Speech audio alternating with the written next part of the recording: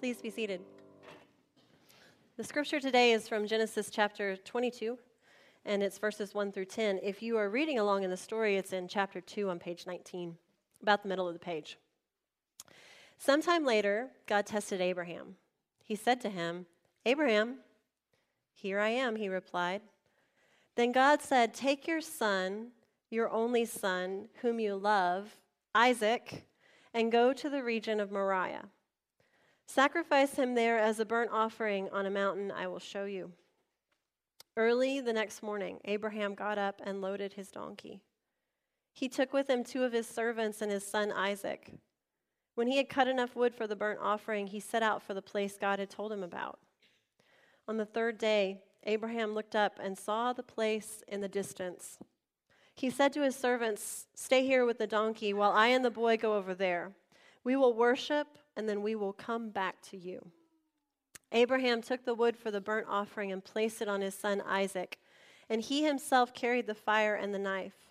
As the 2 of them went on together, Isaac spoke up and said to his father Abraham, "Father?" "Yes, my son," Abraham replied. "The fire and wood are here," Isaac said, "but where is the lamb for the burnt offering?" Abraham answered, "God himself will provide the lamb for the burnt offering, my son." And the 2 of them went on together. This is the word of God for the people of God. Thanks be to God. Now, one of the interesting things about preaching through the Bible is it makes you wrestle with passages. It makes me wrestle with passages I normally might not. Because to tell you this story, I have to grapple with this passage. And usually if I was going to say, what am I going to preach about on Sunday, I wouldn't pick this, okay? This is hard. This is hard to understand. It's hard to deal with. It's just hard. And so it raises for me the question, which to me is at the heart of Abraham's story, and it's something that we grapple with a lot just as believers and followers of God, and that is, what do you do when you don't understand? Now, there's a lot of times, I think most of the times when God is speaking to us, it's something we can understand.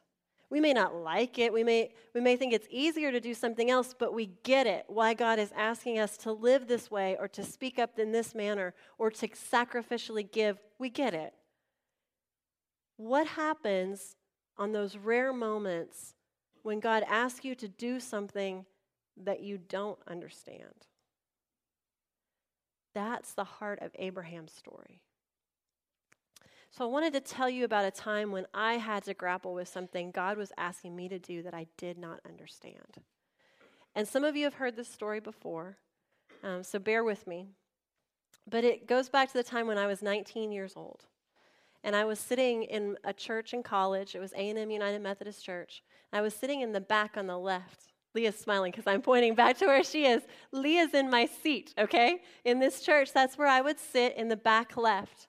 And I didn't speak out a whole lot. I didn't talk to anybody. There was some cute guys sitting next to me, and I was kind of like, that was awesome, you know? But aside from that, it was just a normal Sunday. I wasn't with a friend or anything.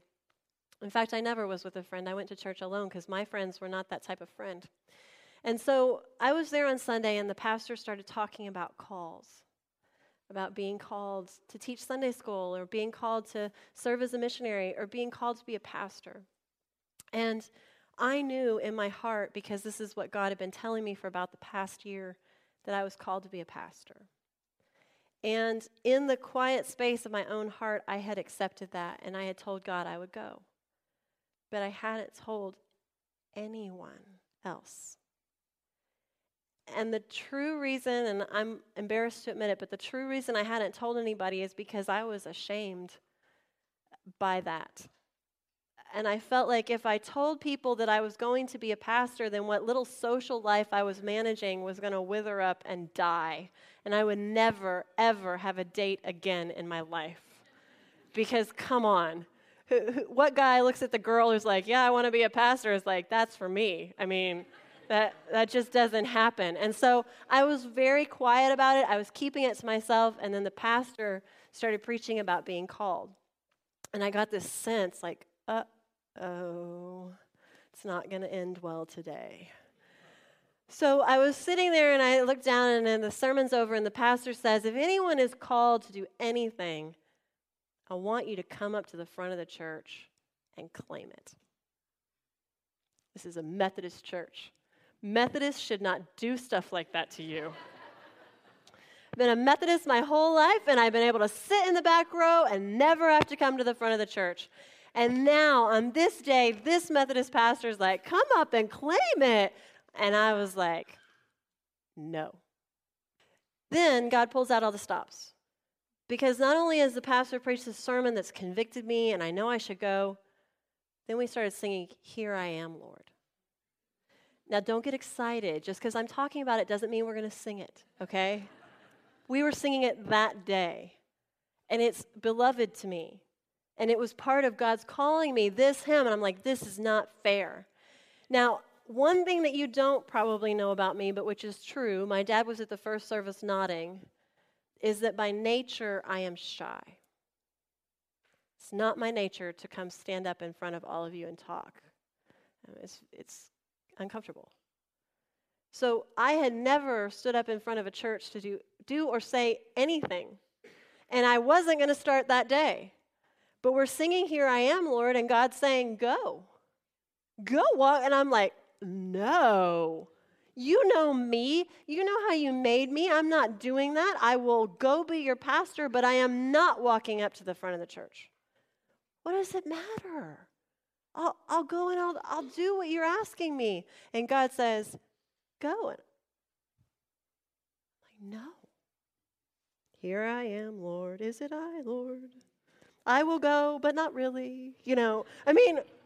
I'm singing it with my lips, and everything inside of me. This was one of the few times I knew what God wanted. I heard the voice of God clearly, and I couldn't do it.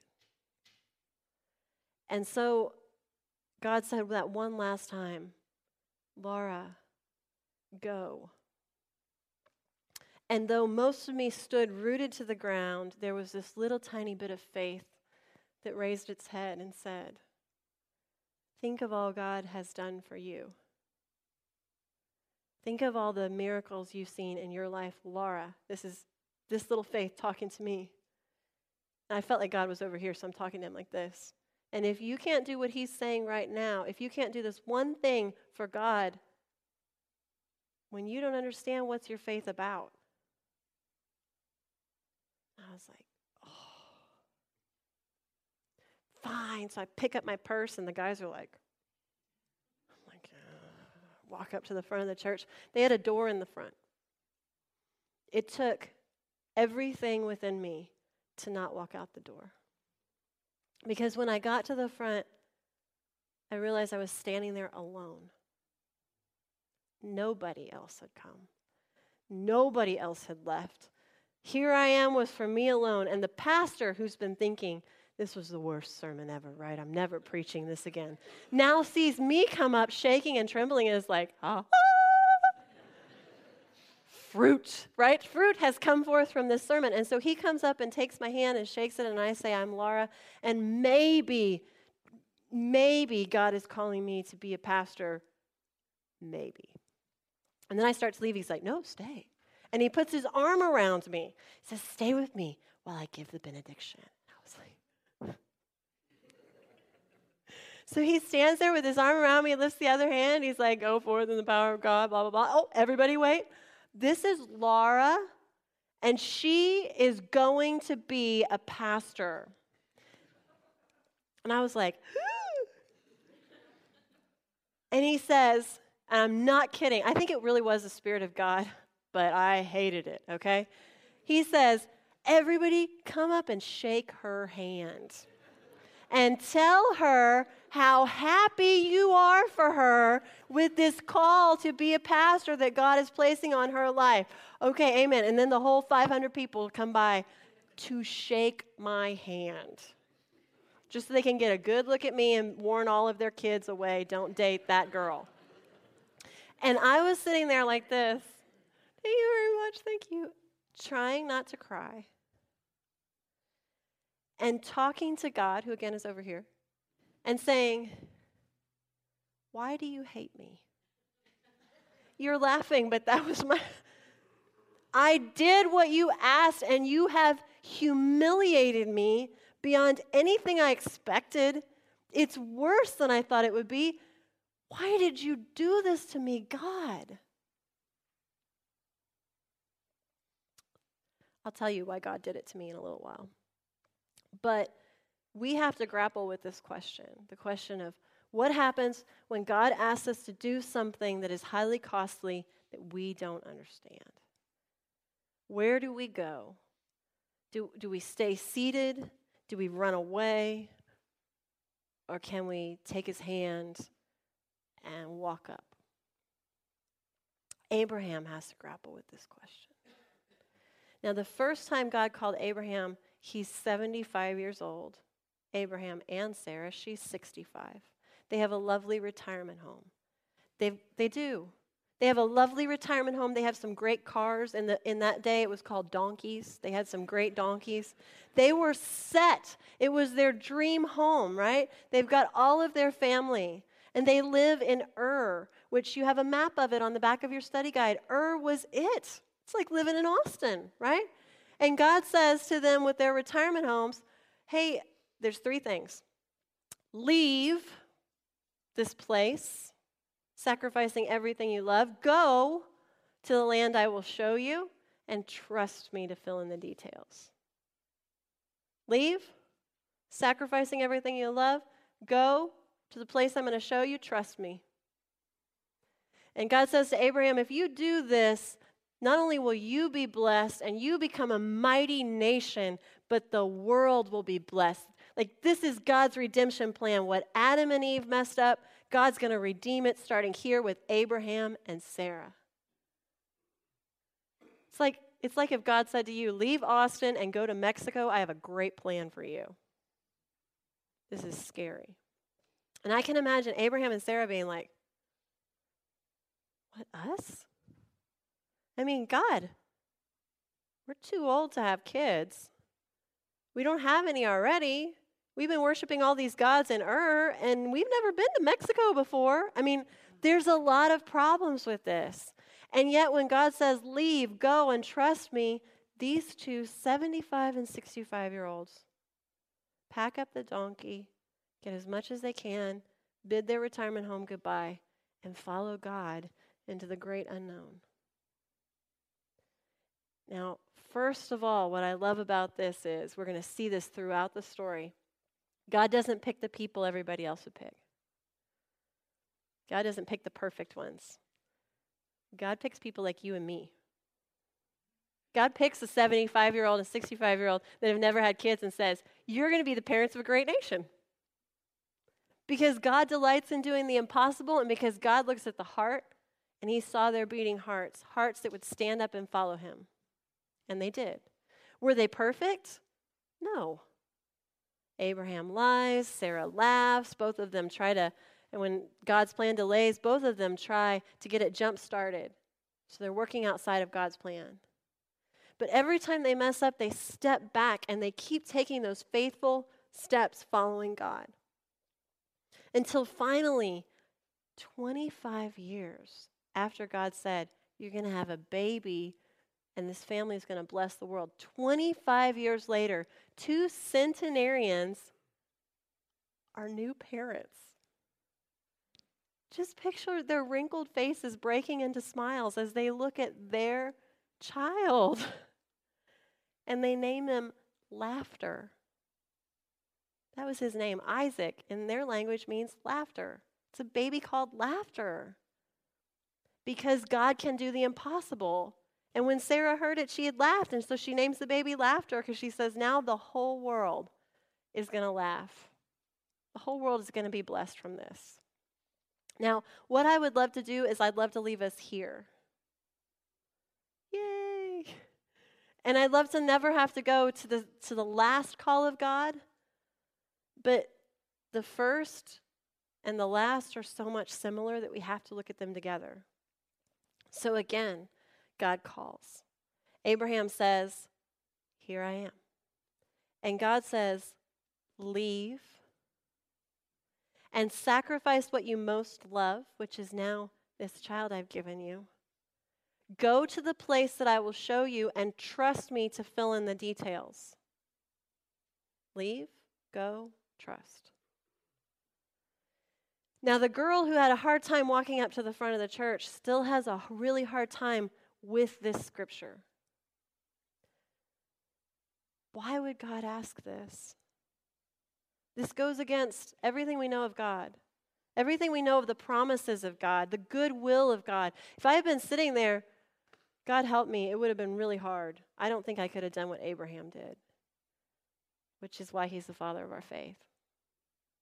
Because somehow he's able to hear the call of God, and even though he doesn't understand it any better than you and me, to start going and following and trusting God to show him the way as he goes.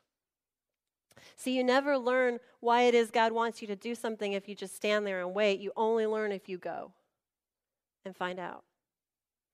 Now, there's a couple of encouraging things from Abraham's life. The first thing is that I think we can do is we can take small steps of faith.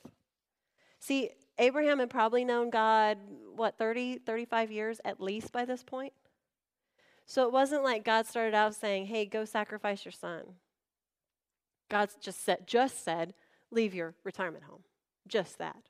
But once you've left the retirement home and you've been in battle and you've talked with God and you've laughed and then seen the impossible happen, once you've had that relationship with God over 30 years, you're used to God supplying when you start walking. So I think that was part of it. But I think the greater part of it is that Abraham in this passage remembers something that all of us in our shock at reading it forget. And that is Abraham remembers who God is. Who that person asking him to go is. That God is good.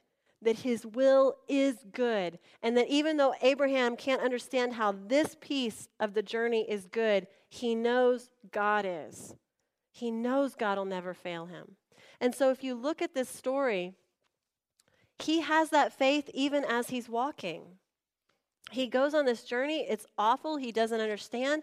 But when he sees the mountain in the distance, he says to the servants, stay here with the donkey while I and the boy go over there.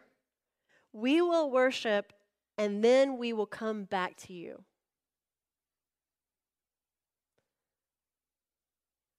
So despite what God's asking him to do, Abraham says, God is going to make a way that both of us are coming back.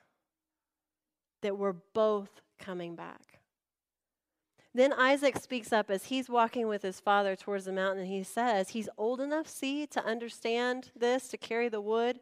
And he says, Father, the fire and the wood are here, but where is the lamb for the burnt offering?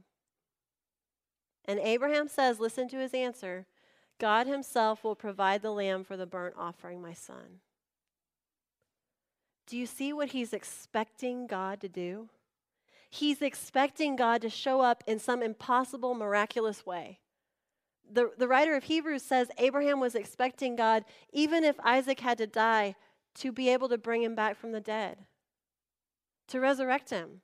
That he's not being fake when he says we're both coming back, and he's not being fake when he says to his beloved son, God is going to make a way. He's having faith. He's believing the goodness of God. That even when he doesn't understand it, I don't understand it, God has a reason for this, and he'll make a way for me. So come with me back to the front of the church. When I was saying, what are you doing to me, God? Well, it just so happened that day, helping out with worship was the campus minister of the Wesley Foundation. And he came up after everyone had shaken my hand. And he was the last one, and he said, hi, I'm Max, and I'm the campus minister at the Wesley Foundation. Could I take you to lunch, my treat? I was like, okay. And without my knowing, he invited some college students who were called to ministry. They're still my friends. And they started talking to me, and they were so normal and so fun And they were so kind, and they obviously still wanted to be my friend, even though I had this embarrassing call of God on my life. That it felt different. And they said, why don't you come back and worship with us? It's just college students. We'll save you a seat tonight. Now, I've been at school half a year, and I have been hanging out with interesting people, but not church people. And they said, we'll save you a seat. And so I went and I screwed up all of my courage, shy that I am, but I knew they had a seat. And I really, honestly, don't know where I would be today if that one day at the church when God said, walk up to the front and do this, I had stayed put. I would not be here. I don't know where I'd be. This one small thing that I thought, it doesn't matter. God knew it mattered. And remember how my key concern was I'd never have another date again in my life? Guess where I met my husband? I met him at that campus ministry. And he is crazy enough to want to date a girl called to ministry and marry her and follow me around when the bishop, says, go to Bee Creek, we're in. And I really cannot imagine where I would be if I had been too afraid. Or if I had let my lack of understanding stop me. So why am I telling you this? I'm telling you this because that moment is coming for you. There's going to come a time when you don't get it. When everything inside of you wants to go the opposite direction, but God is calling you forward, and you either have to run away or you have to trust Him that He wants the best for your life, even when it looks like the worst. Because those moments will change your life. They'll change your life. And after this moment with Abraham, God says to him, now I know that you love me, and now the whole earth will be blessed through this child. So not only is blessing tipped into Abraham's life and into Isaac's life, but now blessing is tipped to all of us.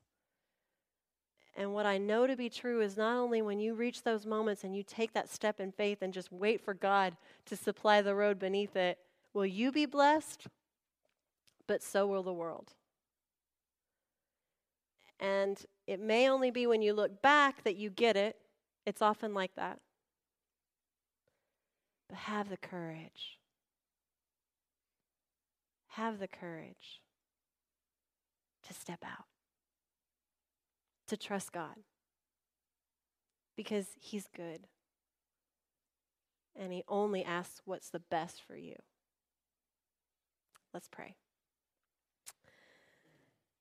God, I pray that you would give each of us the courage on those days when you're asking something that we don't want to give or that we don't understand, to step out in faith and follow you.